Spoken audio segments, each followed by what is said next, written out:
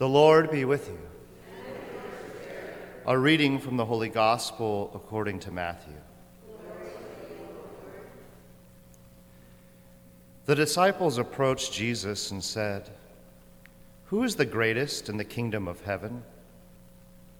He called over a little child, placed it in their midst, and said, "Amen, I say to you, unless you turn and become like children, you will not enter the kingdom of heaven. Whoever becomes humble like this child is the greatest in the kingdom of heaven. And whoever receives one child such as this in my name receives me. See that you do not despise one of these little ones, for I say to you that their angels in heaven always look upon the face of my heavenly Father. What is your opinion? If a man has 100 sheep and one of them goes astray, will he not leave the 99 in the hills and go in search of the stray? And if he finds it, amen, I say to you, he rejoices more over it than over 99 that did not stray. In just the same way, it is not the will of your heavenly Father that one of these little ones be lost." The Gospel of the Lord. Praise to you, Lord Jesus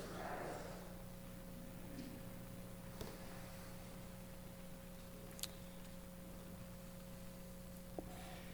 It's interesting how the Lord turns the table here on the disciples. They're asking him, they're trying to figure out who's going to be the greatest in this kingdom that you're building. You know, how can we kind of make our way to the top? How can we set ourselves apart and perhaps become one of these greatest?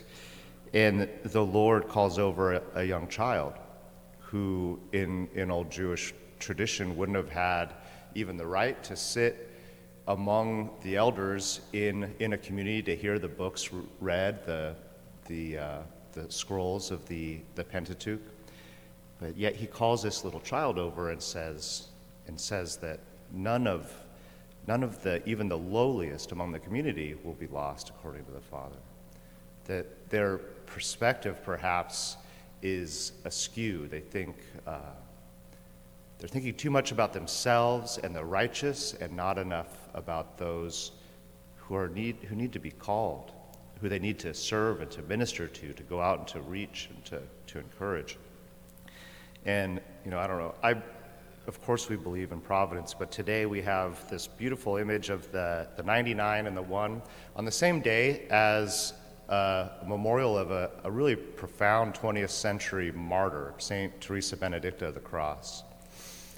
And it's a slightly different approach to this passage, but it's something really important because I think there's a lot of people out here in the pews, and myself included standing up here, that have people in our lives that we're really concerned about.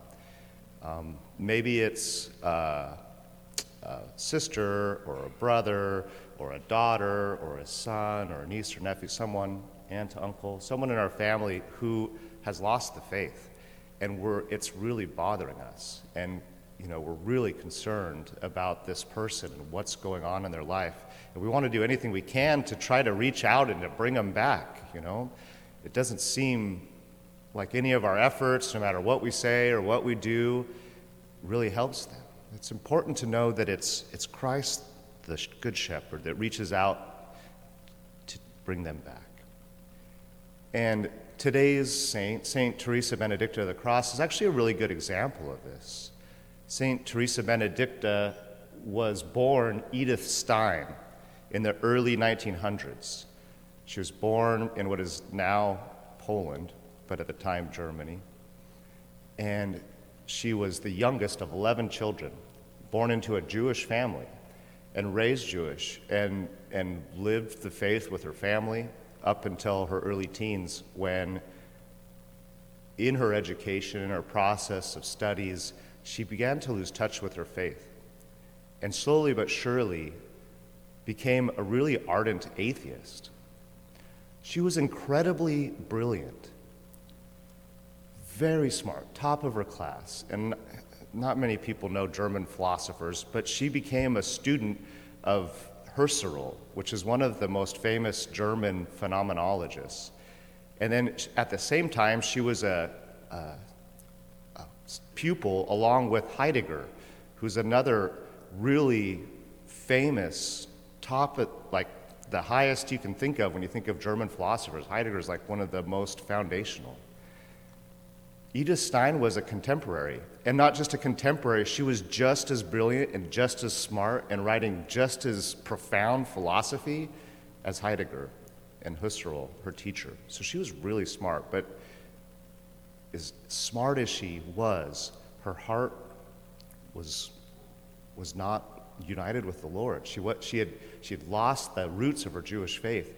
And it wasn't until she was in college in that time, she's writing and she's doing different things. She was with some friends, and they went out to do something she didn't want to do, so she stayed behind at this place they were staying at, and she was looking for something to read, and she found a copy of the autobiography of St. Teresa of Avila. And she sat down that evening and started reading this biography of St. Teresa, and she never put it down. She stayed up all night and read what is a really thick tome of an autobiography of a powerful mystic, and read it cover to cover. And when she set it down, she said, "This is the truth. This is real life." And in that moment, her atheistic heart was converted. Her love for God was rekindled. And she started down a path of conversion that led to her eventually leaving academia, taking on a new name, and entering a Carmelite monastery, becoming Saint Teresa Benedicta of the Cross. She was a profound student of the human person. Phenomenology, her specialty, is about knowing the human person and how we perceive reality and how we respond to it. So she was a really adept student of this. And you can go find her work. You can go pick up a book authored by Edith Stein, and it's not really easy to understand because it's so complex philosophically. But later on, after her conversion, she had this change in her philosophy, not necessarily a change, but a new perspective. And all of a sudden she started to write. She took Benedicta of the Cross because she was so struck by the love poured out by Christ on the cross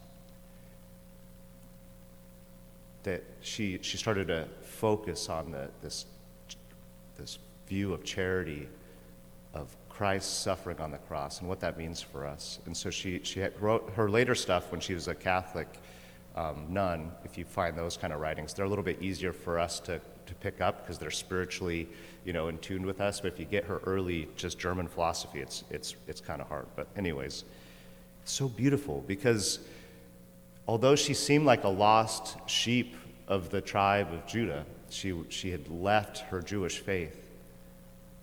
It was through God's providence that in her atheism, even though she was just this bright intellectual woman, in a time when, women's rights weren't respected, she really made a name for herself. She was getting published and all this kind of stuff. But even in that ambiance, she was able to hear the voice of Christ calling her back to the flock, and she followed.